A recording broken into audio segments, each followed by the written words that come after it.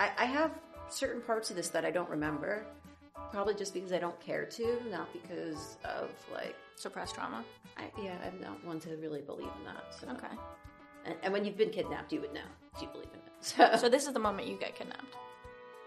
Hey, and thanks for coming back to Please Don't Tell Anyone. I'm Molly Clark, your host, and this is the podcast where you hear unexpected stories by ordinary people. I go in blind to all my interviews, only going off of the submission that was written in by the guests so that I can hear the story firsthand, just like you. Please don't tell anyone. I said, please don't tell anyone. Don't tell them. Please don't tell anyone. Please don't tell anyone. Don't tell I said, please don't tell anyone. I said, please don't tell anyone. Don't tell them. Please don't tell anyone. Kind of fun, right? It's very cute. Thanks. Do you want to go on under an alias? No, I think I'm okay. So you're okay being called Nancy? Yeah, for sure, Nancy. Okay, cool. Let's just making sure you're good with that. Nancy submitted something to my form that was completely different than what we talked about on your pre-screening call. And then when you brought up the topic for the pre-screening call, I was like, oh my God, let's do that topic. Wilderness. I would call them, I believe they call them, I should actually look up my phone. They're called wilderness programs, but I think there's a more specific name for them. Yeah, I think you may be right, but for wilderness treatment, it's not treatment. Yeah, it is a treatment. Wilderness treatment centers?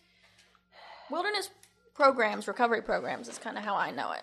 There's a lot of different words they use to describe child abuse. Let's just put it that way. So when you said that that's something you've experienced, I really wanted to hear about it. I think it's important now. I want you to kind of talk about why it feels important now and why it resurfaced for you. So the few years after I came back from it, I was really affected by it in this sort of like deep way where I wanted to speak out about it. How old were you when you went? I was 16 years old. Okay. And I'm just going to make the story short. I didn't like the curfew my parents were giving me. I was smoking pot, and I was taking Adderall. I have severe ADD, and so I think they were having me speak to a therapist at a place, and I tested positive for amphetamines. I think they thought I was like on meth or something. They didn't just realize that I was a depressed kid just trying to sit in class, couldn't do it. And I just like got it from a friend, who didn't want it, And my grades were always great. So basically I didn't like the curfew they gave me. I got into a big fight with them. I left. I was staying by a friend in the town over, and I met them at like our local sort of like community country club, and I was like, you can bring me my cell phone charger. And instead I was met by, the police and an ambulance who took me to a county psychiatric hospital and diagnosed me as bipolar, which is not something I have. I do have refractory depression, but... This was learned after the fact by a Oh, no, doctors. I've known I've been depressed for a long time. I have dysthymia. I'm very open about that and about getting treatment for that. And, what it really means to have depression, not to be like, oh, I have anxiety and it's cool right now. Mm-hmm. But I am severely depressed. And it is something that But you're not bipolar. I am not bipolar. And my joke is I've been waiting for the manic episode ever since they made that diagnosis because looks like it would be a shit ton of fun. What to throw at a 16-year-old a misdiagnosis like that. They do it all the time. It's for their own convenience. So what they do in these hospitals is actually they put you on all of these really heavy medications. One is like Depakote. I'm forgetting the name of another one. They put you on these medications that make you gain like 40, 50 pounds. Did you gain like 40, 50 pounds? No, I didn't take it. I cheaped it and gave it to some other girl that wanted it. Oh, and you were like, no thanks. No, they make you like show your mouth, but I learned how to not swallow it? Yeah, because it made me feel so crappy that forgetting the name of this medication. It's a terrible drug, but it's probably great for the people who need it. Mm-hmm. Like there are medications that help people, and if you are bipolar and you get help, you can have a good life. And I don't want to say that. But you were being medicated for something that you didn't need. Right. And so I just don't want to say it like it's a bad thing. No. Like we can find it after and I'll put it in at the end. I do have a good friend who is, and, her life has been saved by proper treatment. Mm-hmm. And I just think it's important to throw it out there. There's no such thing as a bad diagnosis. There's wrong diagnosis and there's lack and failure to treat. But there is no such thing as having, a mental illness that should be stigmatized. So you get to you're at the country club thinking you're getting your charger, though. Yeah, and I get met by the ambulance. Are your parents there? I don't remember. I don't think so. I actually don't remember. So it was just strangers meeting you then to take you to... I think they might have been there. Okay. I have certain parts of this that I don't remember. Probably just because I don't care to, not because of, suppressed trauma? I'm not one to really believe in that. So. Okay. And when you've been kidnapped, you would know if you believe in it. So this is the moment you get kidnapped. So this is the moment I get taken to Nassau. I was living in Roslyn at the time. I get taken to a place called Nassau University Medical Center. It's actually attached to a prison. I did not know it at the time. And I was there for about 2 weeks. There was some greasy, disgusting old man who decided that I was bipolar. He was the psychiatrist of the program. And at Nassau University, and they told my parents that I was going to have to report into court, or they had this other option of sending me to this place. So and at the same time, my parents had also been meeting with people calling themselves educational consultants. And these people, sell these programs. This is a whole huge industry. It's very important. There's a huge for-profit industry. This endeavor cost my parents over $50,000. The teen transport also cost $7,000 or $8,000. This is 15 years ago. I want to clarify, though, are you saying that it's really expensive? Wilderness treatment is an industry, or rehab in general? Rehab in general, but wilderness in particular. Because I'm so interested is a huge industry. That those were the only two options that your parents were given. It wasn't let's send her to a residential facility in Connecticut. It was wilderness. Well, first they prep you for the residential facilities by breaking you down in these programs, and then they choose a school for you during that process, because you're in such bad shape that you need to reconnect with nature, quote unquote. Yeah. So Greaseball says you're bipolar. Right. And I'm in a place with, that I'd never been in. I mean, the likes of prison. I mean, kids who are not like me. I was a straight A student, and I was just a normal kid, in high school smoking You weren't pot. an addict in your mind. I mean, I don't know what that means, addict. I was just a normal kid, smoking pot and drinking. I wasn't even driving or in cars. I say that in that people I know have overdose before they go. There's been an extreme incident that is the breaking point before. So I was actually not put in the addict program. I was put in the trauma program because I didn't meet the qualifications, I believe. So there was a track for quote unquote trauma. And I would also like to mention that this happens to many more boys than it does to girls. There, I think, were 7 boys groups and only 2 girls groups. Wow. In the trauma program? In this wilderness program. It was called Second Nature Blue Ridge. They operate in a few states. Okay. And they're one of the more quote unquote reputable operators, which we can get into, but that's clearly not the case. And, there's nothing reputable about taking a teenager and bringing them into the middle of the woods and them only getting therapy once a week and leaving them with 2 people under the age of 30. Yeah, it doesn't add up to me, but it adds up money-wise. It costs over $500 a day for this treatment. To essentially go camping and be abused and... Yeah. Okay. So you're at the hospital. How do you get to Wilderness? How does that all go down? So basically what happens is I think I'm going home. I get into my parents' car, doors swing open on both sides. These 2 huge Mormons come into the car, a man and a woman on either side. And they're like, you're coming with us. They bring me into this Mustang. And are you yelling, Mom, Dad? What the fuck is going on? It happened so quickly. So quickly. They're like, you're going with them. They just, And this is, I have to also say, this is very unlike my parents. My parents are good people. They were completely duped. This industry is designed to trick the parents too. There's a book that my mom read towards the end of it called Help at Any Cost, about what happens in these programs. And that's why I was lucky enough not to end up in a residential treatment center. And I was back in school for the fall. And I didn't miss school, and my life didn't get thrown off track. There are kids that die in wilderness programs. These programs run through the winter. No, I've heard friends who have gone, their friends there have gotten fingers numbed, hypothermia, had to be helivac'd out. cover themselves in shit to keep warm. Very bad. Very, very bad. Disgusting. Have your parents acknowledged that it was a bad move? They've more than acknowledged that it's Okay. a bad move. I don't think it's their fault. I think it's an industry designed to trick people who are in difficult situations, like other predatory industries. I mean, there's tons of predatory industries in this country. We're going to fix your weight problem. You're going to grow more hair on your head. You're going to have the baby of your dreams, you know. Whatever it is that you're going to make more money. It's just a predatory industry. It's not special. Why the Mormons, though? Because most of this stuff happens in Utah. Yeah, that's where I know it from. So most of it happens in Utah. So they have people actually flew out from Utah and met me by my parents' car. They took me actually to LaGuardia, and every time I passed the Dunkin' Donuts on the way to LaGuardia, where I got the one of my last meals, I remember that. And I hope they demolish that place one day. But were you like flailing or trying to make? So when we were at the car rental place, this was the best, and this was actually to me the most fascinating part. They had to carry me out of the car rental place because I'm not a compliant person. Yeah. So they had to carry me out of the car rental place, like literally by my hands and feet. I was not moving, and nobody said a word.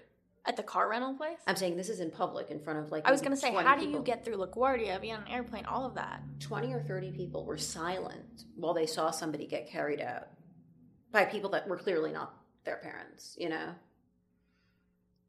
But yeah, but that must happen. You're not the only person who's gone to Willett. That must happen all the time. Actually, from what in the group I was in, most people were compliant and might have known it was happening. Okay. Because the situations between the parents and the children are so adversarial by that point, they're able to wedge themselves in a really interesting way. Like I said, it's predatory. Yeah. But that to me is one of the more interesting things that had happened, was that I was carried out and nobody cared.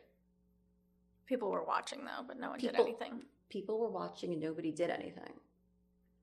I believe that's the murder of Kitty Genovese, where there were like hundreds of people that like heard something happening and everybody thought somebody else was going to do something, so nobody did anything. Yeah, the bystander effect or something like that. It is called the bystander effect. Yeah. So when things happen, do something.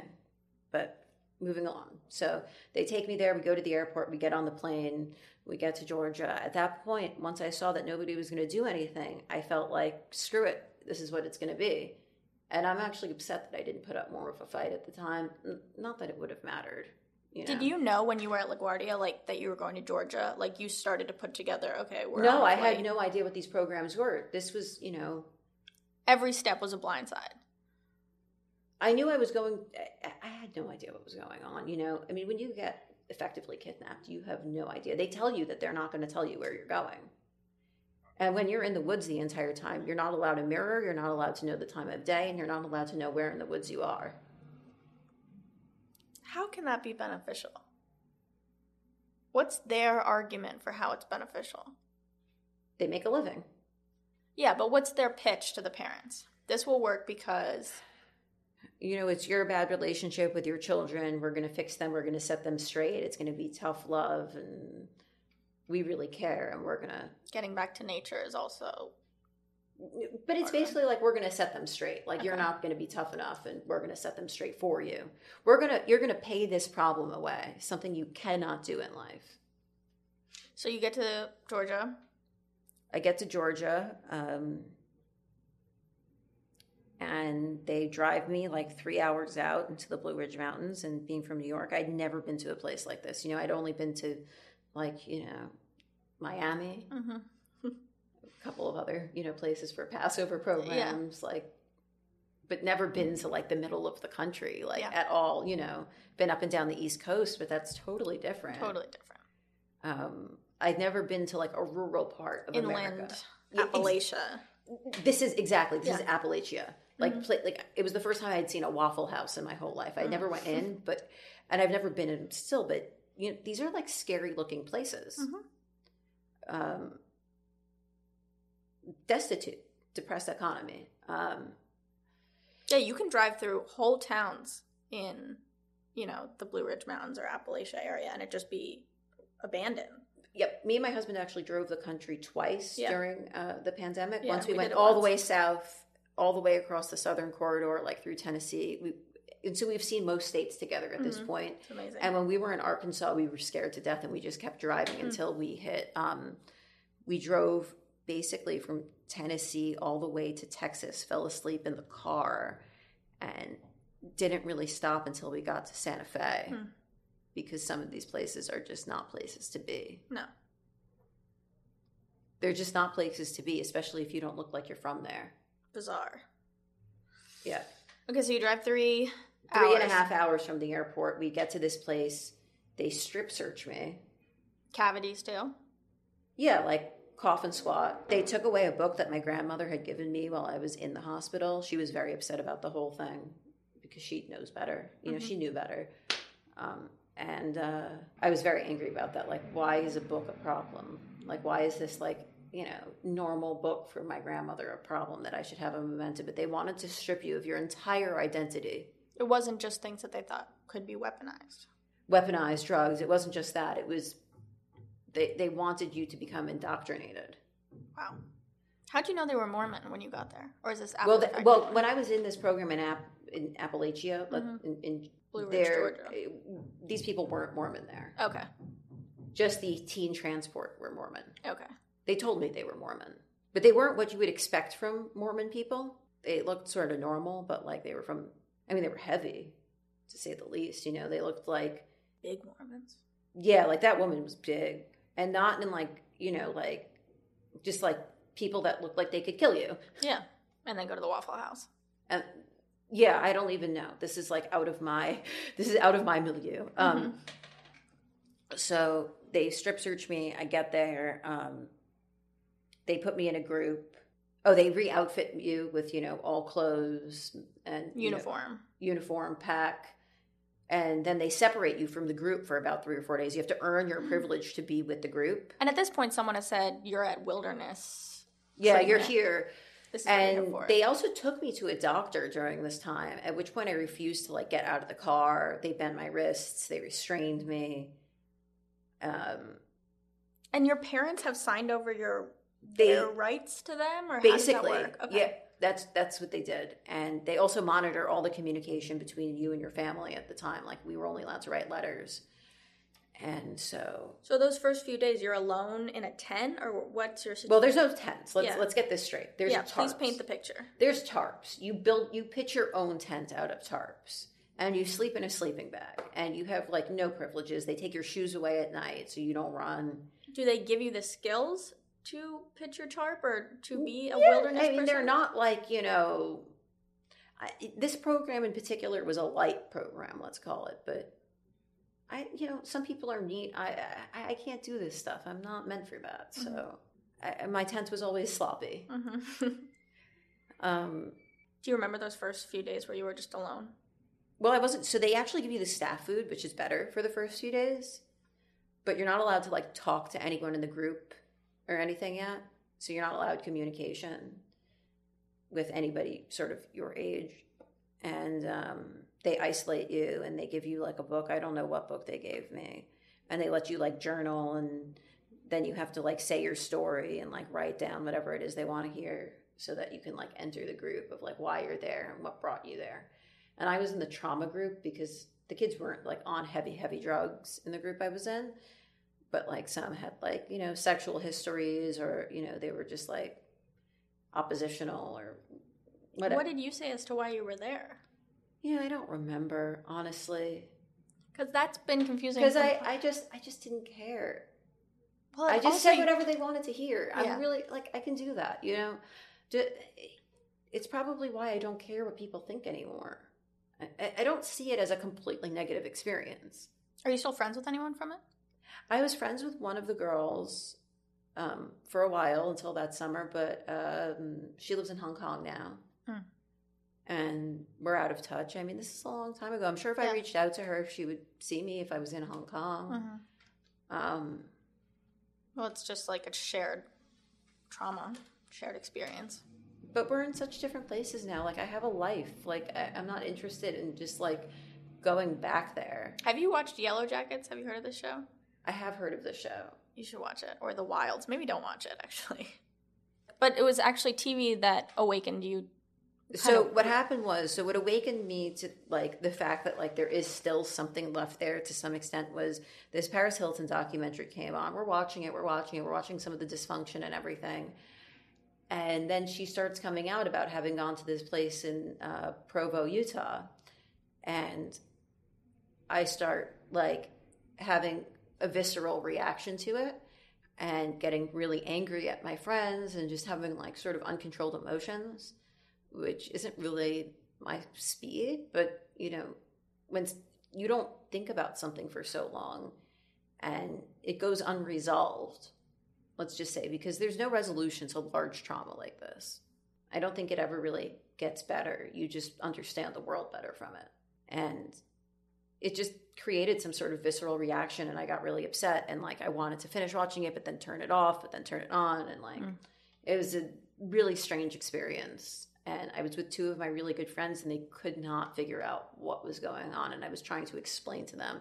But it was hard to watch it without talking about what had been happening to me and, like, what are things that they do and things that they don't do. But they actually do things like sit you in front of a wall or, like, isolate you from a group or, like, make you write these letters and do things to try to break you. And I would like to also note that my experience was very short. It was 6 weeks. My parents got smart fast. Well, yeah, the people that I know who have gone, it hasn't been like a end date. It's been pretty random. Like, one day the friend will just leave. Right. So nobody knew where I went. Out of all of my friends, nobody knew where I was. That's for sure. But I mean, at Wilderness, when it's your time to go, it wasn't like it's graduation day. It was like... Oh, my graduation day was really interesting because what happened was they moved me to this, like, sort of, like, group where you're mixed in with the people from all the other groups and everyone's about to graduate. And then they pull me from it because I wasn't positive about my experience or saying the right things. And my parents were behind the scenes really pushing to get me out. They didn't want me there anymore. They were coming and they were going to see me no matter what. They didn't trust them anymore. Good for them. This is what I'm saying. My parents, I gave them a good run for their money. This is not their fault, and this is not an indictment of them. This is the fault of, you know, the regulators in the United States for not checking these programs. This is a failure for a 16-year-old to have a basic right to their body. Were you in an all-women's group? I wasn't in an all-women's group. Is that how they do it? They separate you by sex, yeah. So this final... Or by identifiable gender. I don't know how it goes now. Yeah, now I wonder how they do it. But let's go back to the middle. I'm sure they have programs that are correcting people's genders too, which is totally, like, beyond. Yeah, that's a whole other fucked up ballgame. Yeah, I can't even get into that. Like, you know. But you got brought into your group. How many girls were in your group? 7. I mean, it varied. I think it went anywhere from 7 to 12 at any given time. Do you bond quickly? Or is there hazing? Or do they not like you? No. I was really different from everyone there. I became friends with this one girl. She was from Hong Kong. We became fast friends, and there were a couple of other girls I became friends with. One was from the South. She was from one of these, like, super country clubby families, like, had a coming out and the whole 9 yards. Oh, wow. Many years later, she was there for sexual deviancy. Many years later, she realized she was gay. What's sexual deviancy? Like, she had slept with over 50 men by the age of 16. Wow, and so her parents sent her to Wilderness. Right. And then she turns out to be gay. Interesting. I don't know how many people she's out to. We're not really in touch anymore. What was the rest of your group? There were a couple of kids who, this is another aspect that's predatory, who were not from financially... not impoverished, but I would say, from families that couldn't afford to do this. And people would take out second mortgages on their house to do this. Like, the extent of how predatory this industry is. Can you explain when you're using the word predatory? Because when I hear predator, I think of, like, sexual predator. What do you mean by predatory?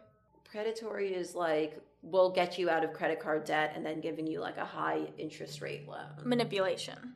Right. There's predatory lending. Got predatory. There's all sorts of predatory. Yeah, I was just trying to find another word for me to understand better. There's no other word for this. It's finding somebody who can be victimized and taking advantage of them because you know that they're in a weak state. Mm-hmm. And it's not like as much as I also believe that it's predatory that we let 17-year-olds take out loans for $300,000 and $400,000 to go to school, but we don't let them buy a house where they could potentially live forever to get an education that won't serve them.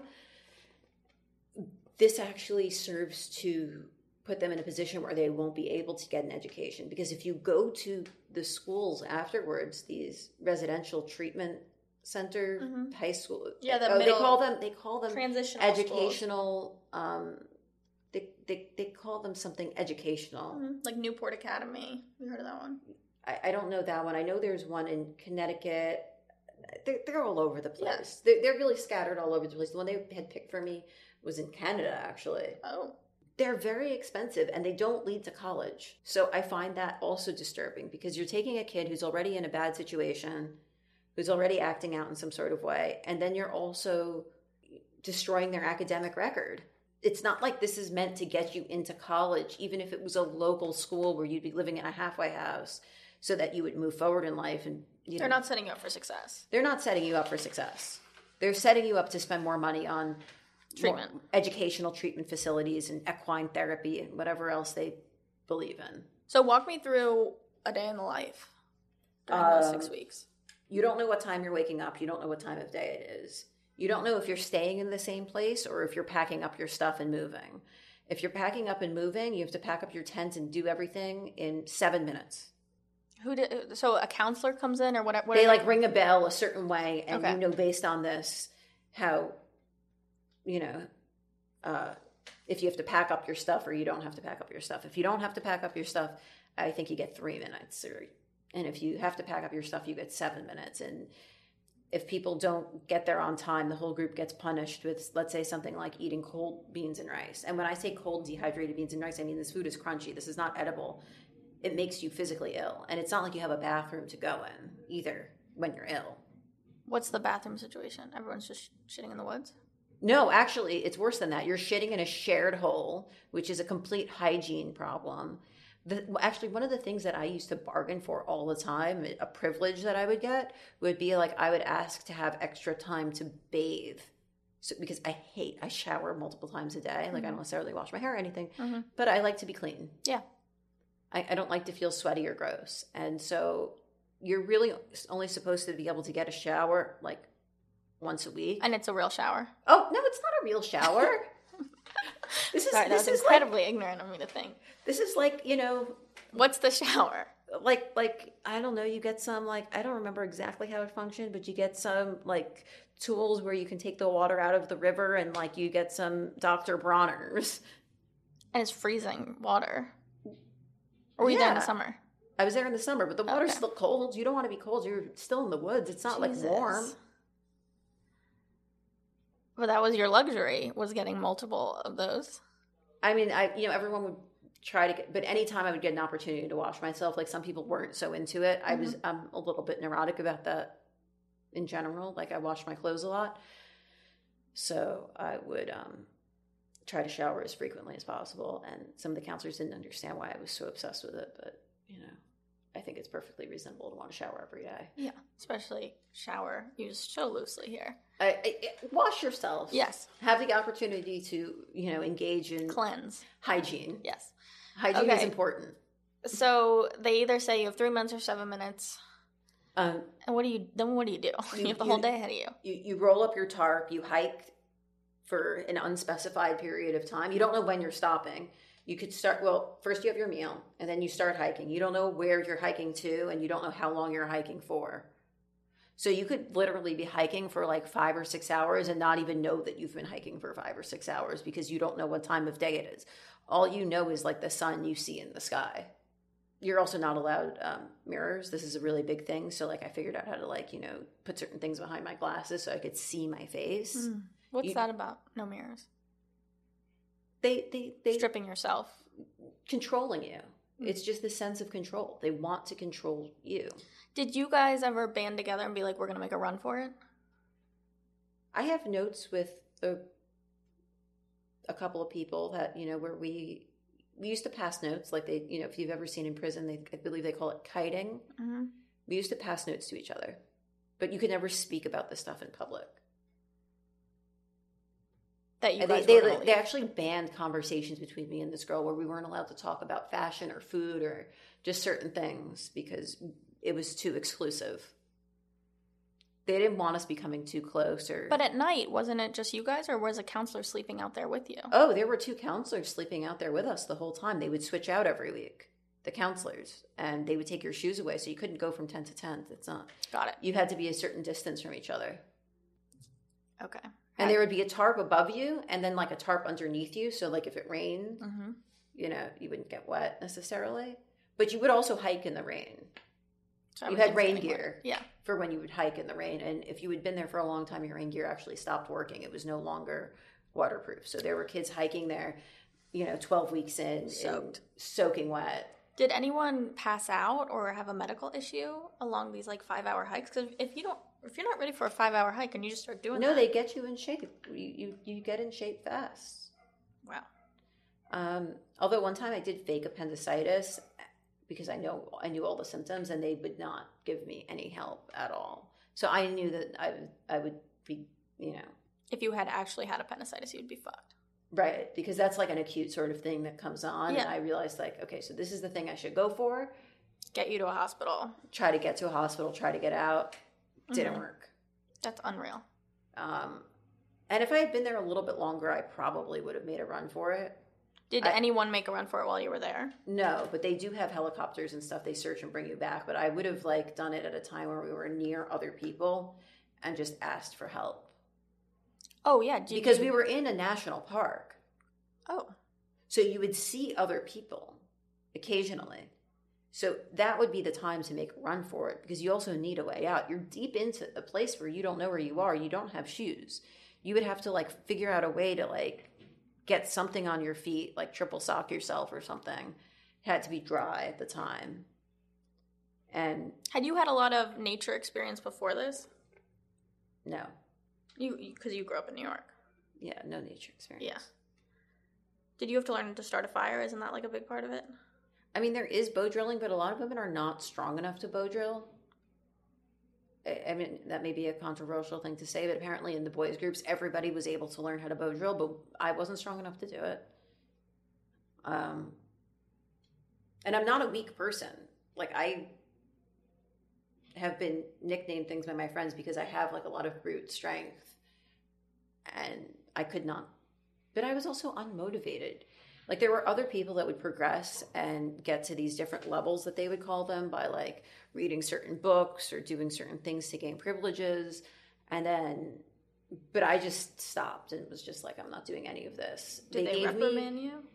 No, it was just if you wanted privileges. So I just stagnated. I think it was the first level to get up was you had to read Victor. Well, the first thing to get out of was the isolation. So I did do that part. But then to get to the next thing, you had to read Viktor Frankl's like Man's Search for Meaning. And I'm just like, are you shitting me? I had family in the Holocaust. You're going to have me read this and expect me to relate your abuse? Like, are you the Nazis here? Like, it was just so, it was such, so I just put it down and. So you didn't read it? No. What was like the biggest privilege or level you could get to? What was the goal? You could get to something called air level where you got this thing that you slept on that was like this thin air. They're actually pretty comfortable. You can camp on them. Oh, so someone was like living in. I mean. Was anyone in your group at that level? Yeah, there were people. You had to be there for a while. Still not worth it. Yeah. I wouldn't do it to suck up to someone. So you do a 5-hour hike. Or longer or shorter. And you hope to earn the privilege of hot food. Like if your group is bad or doesn't pack on time. Like that was one of the big standout things was that they would have you eating cold, dehydrated beans and rice, which is, you know, if a dog eats rice, for example, and the rice expands in their stomach, it could kill them. So we would have to like hydrate them in cold water. And if we didn't earn the privilege to heat our food. And it's like crunchy. It's not like... Yeah, crunchy rice is horrible. Like rice that's not cooked. Rice and beans that are not cooked. And I'd also like to say this as like a woman, you know, I was there for 6 weeks and I think I was in the hospital for a week prior. It was 7 weeks. I was 16 years old and I did not get my period once. Whoa. Yeah, that was my next question. I did not get my period once. And I had also put on weight. I'd put on 15 pounds. So it wasn't from losing weight or anything. But other people were getting their periods. There were other people getting their periods. I did not. But nobody's came on time. That was for shit sure. Did they provide them supplies? They did provide supplies for that. I mean, otherwise they'd be in a national but you didn't get enough laundry. That was for sure. And like I said, you had to switch your underwear like a lot. You know, one side to the other side, stuff like that. You didn't get fresh laundry often. The food they gave you was terrible, so everyone was putting on weight because it was like, you know, even though you were hiking so much, right? Because it was just like peanut butter and like no vegetables or fruits. Like you got a couple of fruits and vegetables every week, but really the bare minimum for what, you know, nutrition would be by today's standards. And then at the end of the day, it's called Appalachia nutrition. Okay. If you kept eating like that, you'd look like you were from there. Like the woman who picked you up. Basically, I mean, it was really... But the counselors got to eat whatever they wanted. You know, they had better food. Did you like your counselors? What was that vibe? No, I didn't like them. Like, they weren't trying to bond with you guys. No, they were. Oh, they wanted to be friendly. Well, everybody wants to think they're doing the right thing and they have a justification to themselves. It doesn't mean that you're doing the right thing. I forgot... An attorney once told me this. By the time a bank robber is done robbing a bank, they think that they're doing a service to society. You know, people don't want to believe they're doing the wrong thing. Yeah. So these people really thought they were helping in their own sick heads, but I just can't imagine when they tell you, like, you know what, you guys were bad today, you're getting dehydrated food. Not bad, like, because you didn't, you know, meet X mark, then, you know, and it was as a group, too. Was there fights that would break out? No, but they would also, another big thing that they would do is, like, have us, like, separate pretty far out from each other for, like, a few hours at a time, where we would have to spend time journaling or reading or this or that. So was there drama between the girls, or was it really you guys versus the system you were in? There were more compliant girls and less compliant girls. I would say that's for sure. But nobody, you know, and they knew who was who. Yeah.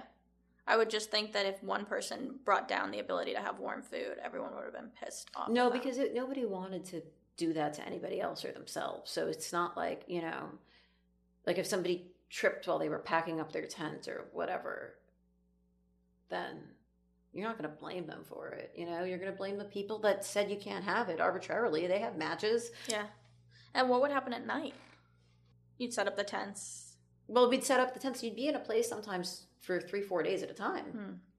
Just randomly in the park. Just randomly. Just total random spots.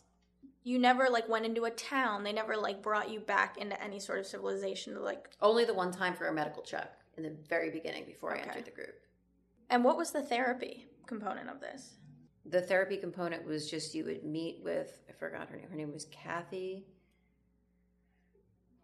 This woman, Kathy, who thought she was doing God's work probably. And you'd meet with a therapist only once a week for 45 minutes or an hour. It's kind of a joke when you think about, you know, if somebody's in such a bad condition that they need to be in wilderness therapy, then you would think they would need to speak to a qualified social worker or psychologist more than once a week. But apparently not. You're supposed to speak to, you know, the people, in, like the counselors or whatever. And you're supposed to trust these people too. Would she relay information to your parents? She would come with the letters, and sometimes, you know, there'd be like the food drop-off. Sometimes that would all happen like on the same day. Would they ever not, like, were the letters manipulated at all? Like, were you sending letters being like, get me the fuck out of here? You couldn't write that. Okay. So they were watching the letters you were... Yes, everything was read back and forth. There was no... My parents were actually waiting for me to write something in Hebrew because they figured if something was really bad, I would write to them in Hebrew, but I didn't even think of it at the time because I wasn't really expecting anything. But I think we should go back to the graduation because Yes, that's a that's really what I was interesting saying. thing that happened because most people had been there, you know, and I think, you know, 90% of the people are influenceable, let's call it. And I think that's why I became friends with this Chinese girl from Hong Kong, because she wasn't easily influenced. But because I was so non-compliant, they said I was ruining other people's graduation, so they brought me back to the group. But I also couldn't talk to anybody else about like all the like weird ceremonies that were going on. Or what? You wouldn't get fed? You like what's the No, threat they here? just like kept me isolated. Oh, okay. Physically. And then my you couldn't. parents came and they had like a private thing with this Kathy woman, and they said, you know, this is against medical advice. And my parents were just like, we're taking her, like we really don't care. And I was really angry with them at the time, obviously, and wanted to go to the school that they would have sent me to because I didn't want to go back home with them. But they, you know, got smart, and I got home. I applied early decision to NYU. I got in, and that was the end of it. Oh, you got home. So you went in July? I went, it must have been in it was 6 weeks. So it must have been and I think I came back in early August. I came back in time for school. Okay. It must have been a June, July. What did you tell people of where you were? What were they? I told them where I was. Yeah. At that time, it wasn't something that was part of the vernacular. So nobody had a concept of what it was. So, you know, people were scared. They didn't know what happened to me. I disappeared, obviously. What was your readjustment like? I mean, to go from the middle of nowhere to New York City is the most extreme. I didn't have a readjustment. It just happened. You just go back to the way you were. I mean, I wasn't really, like I said, I wasn't really influenced by anything. I just learned that other people like can nature be. Now, like The nature isn't beautiful when you're forced to be there. That's another thing you learn. It's not where you are, it's who you're with. You could be in the worst place, but you could be with somebody who you love and trust. And I don't mean worst danger. I'm saying like you could be in a Motel 6 on the side of a highway. Right. And if you're happy with who you're with, then you're having a great time. Yeah. And you could be at a Four Seasons with somebody you don't like. And have the worst time. And have, exactly. Yeah. I have that. Just be like itching to get out of there and just go home to your regular apartment, even if it's dirty. Like, So it's one of those scenarios because the Blue Ridge Mountains are really a beautiful place, but I had no appreciation of it when I was there. Have you gone back? I have not gone back. I have no reason to go back. Just like I had no reason to be there. Do you know if this program's still going? Your specific one? I believe it is. Wow. I could look it up. If you give me 1 second, Yeah, let's go. look it up. I just think it's important to note that this program is not the only one. Oh, I know. There's They're all over the thousands place. of them. There are hundreds of them. And they also will be sued and put into bankruptcy, and they'll open up with the same 5 people under a new name. That's a big thing that they'll do. I wonder why it's so expensive if the cost of your life there is so Probably cheap. their insurance. Okay, so they have one in Utah. Second Nature. Wilderness Family Therapy. They have a couple PhDs, a couple psychologists. But these people are also crazy. Like, they think that they're doing something good. When you take people's rights away from them, there's no justification. Like, when you put people into jail, there's no justification for that. Yeah. Unless you're really trying to rehabilitate them. I mean, there's no jail in the United States. Let's just put it that way. That there's any justification for. Yeah. I saw like a TikTok that like in Norway or Sweden, they kind of have a good situation. Right. So like that, I understand that you're trying to help people get better and trying to make sure that the people in society stay safe. Where is your head now when it comes to therapy? I believe therapy is a beautiful thing. And treatment, like, you do think that there are good places. I don't mean wilderness. I don't want to put words in your mouth, though, and I want to understand where you... I don't know if I believe in residential treatment just on a fundamental level. I believe in a vacation, if you want to call it that. But it seems just like a crutch to me. I think that therapy is something that people have to want to do themselves. Yeah. If somebody doesn't want to change themselves, there's nothing that an outsider can do that can influence them. Something has to happen to cause someone to wake up and say, hey, I want to change my life. I don't like the way this is going. But I do also believe that people can change if they want to. Yeah. And I don't think that where they come from matters. I agree with everything you're saying right now. But they have to want to. Therapy has to be a choice. Yes. You cannot force someone. And you weren't given the choice at this time in your life. And this wasn't therapy. Yeah. Make that very clear. This was not therapy. This is not therapy. Whatever her name was. I could probably find it. I know. I don't want to trigger you though. No, I'm not triggered. Kathy Donovan. Is she still there? This was the woman. This is here. These are posts from them. Kathy Donovan is a gifted therapist at our Blue Ridge location, working with young adults that have complicated clinical histories. She states, these resilient survivors are a privilege to work with, and my job is to impart skills for my clients to become their own best therapist for life, an approach that inspires trust, confidence, and courage in them. I have a knack for clarity in helping young adults quickly make sense of complicated clinical pasts. What do you remember the sessions like with her? Was it that? No, I don't remember anything because I just didn't want to deal with it at the time. So she's still there? Yeah, and there's comments here. I've got a friend that's worked for them for over 10 years. He's one of the guides that takes the kids out. It takes a special person to work there. God bless anyone who works with our children. Amen. Sean Roberts is a special therapist in your Entrada program. Sounds pretty awesome to me. What would your review be? Something like this, somebody writes, appalling that any parent agrees with abandoning their child to the national forest in inclement weather with food deprivation, inadequate bathing and shelter, trapped in trees, hiking on plastic crocs for punishment, being chased by dogs and more. All you need is a pocketbook to find the director's multi-million-dollar home in, I don't know, some town, Swahili. Bet his little girls aren't there. I hope every parent and employee gets sued. Many children have died in abusive conditions like these. Any parent who abandons their child to one of these places is screwed up in the head. They make it seem like they're doing something that they're not. And there's a lot of people that believe in it. And that's another issue, I think, that causes people to end up there is a lack of...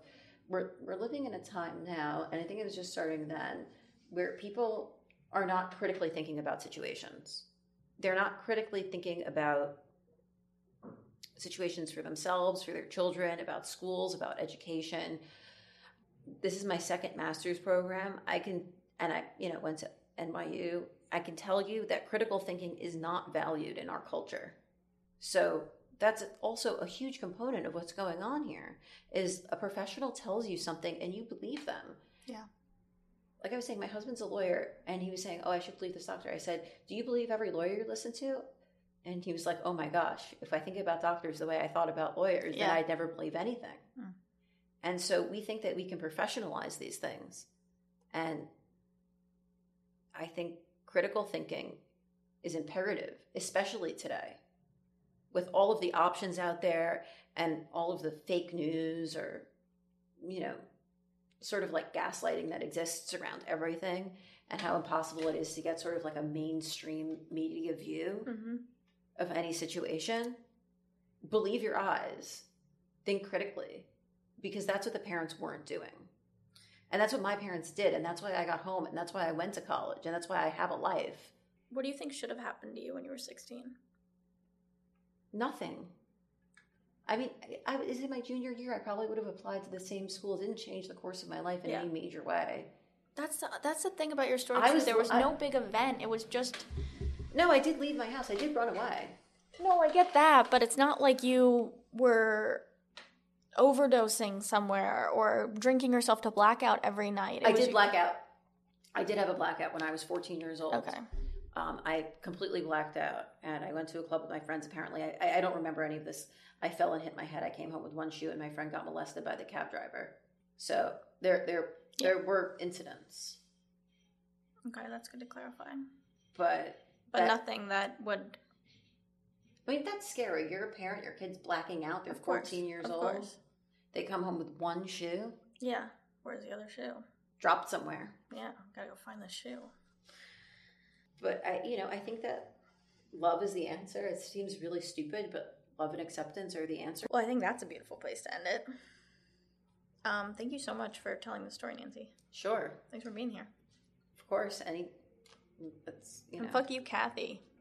It's not her. She's just an Never mind, employee. don't She's look just at it. another, you know what? See, I feel bad for these people most of all. But, like, you don't have an urge in yourself to reach out there and be like, listen, I graduated from this program 15 years ago, and this is how, you want to know how it affected me 15 years later? This is it. I mean, I still have, like, you know, trauma from it. Like, I still get flashbacks, but, like, as you get older, life gets harder. Like, that's not the worst thing that's happened in my life. Not at this point. You know, at 16, maybe. Yeah. You know, if we're in euphoria, it's a big deal in that world. So. But the counselors themselves weren't, in a traditional sense, abusing you in terms of, like, yelling, bringing you down. Do you know what I'm saying? Like, yeah, no, there were religious aspects that I didn't get involved with. They would do these, like, ceremonies when people would get more privileges. They would do these, like, strange ceremonies. I barely remember them, where they'd, like, have you, like, lay out sticks and these random things, or, like, there'd be, like, a talking stick, or, you know, different sorts of, like, group therapies that they, like, arranged in these, like, sort of, like, semi-religious, under the guise of, you know, some sort of so there was religious manipulation. Yeah, that type of thing. And I think what was interesting for me also was being Jewish. I was the only Jew there, so I knew I was different off the bat. So I didn't identify with a lot of the stuff that. Well, I'm sure, was your Asian friend the No, so I think that might have also been why we got along, because, you know, your friend from Hong Kong was not from a religious background. Like, a lot of these people had a lot of Christian values, which are different breed. But these aren't even just Christian values. These are like when you meet somebody that's sincerely religious and fears God and, like, loves humans, they accept people as they are. Yeah. I don't want to confuse. I'm not anti. But these people were, like, the evil religious people. And there were counselors that were really mean and would say nasty things to you. I don't even remember what they are, because I just didn't care. Yeah. Because I realized they were crazy for being there in the first place. I mean, they were living in the woods with us. Like, what were they doing? I don't know. I wonder about that too. You know, these were. I would love to interview a counselor of one of these places. These were like 25, 26-year-old kids who definitely were not equipped to deal with, you know, 16-year-olds. I mean, nobody's equipped to deal with a 16-year-old. But what's their training? What's their qualification nothing for this? No qualifications. Scary. It's scary, and it's stupid. Like, they probably had CPR training. Yeah. But, you know, some were nicer than others. But, like, even now, looking back on it, like, it's just good cop, bad cop. It doesn't mean that they're not all on the same agenda. I did know that. You couldn't, but there were people that got closer to them and thought that they were going to grow and open up and stuff. And I can tell you, none of those people made it very far. You were saying you were the only person who went to college in your group? Or? Aside from this other girl that I know that actually completed college. Yeah, do you ever look up some of the other people? And see I have looked them up. Most of them have children by now, in different forms of relationships.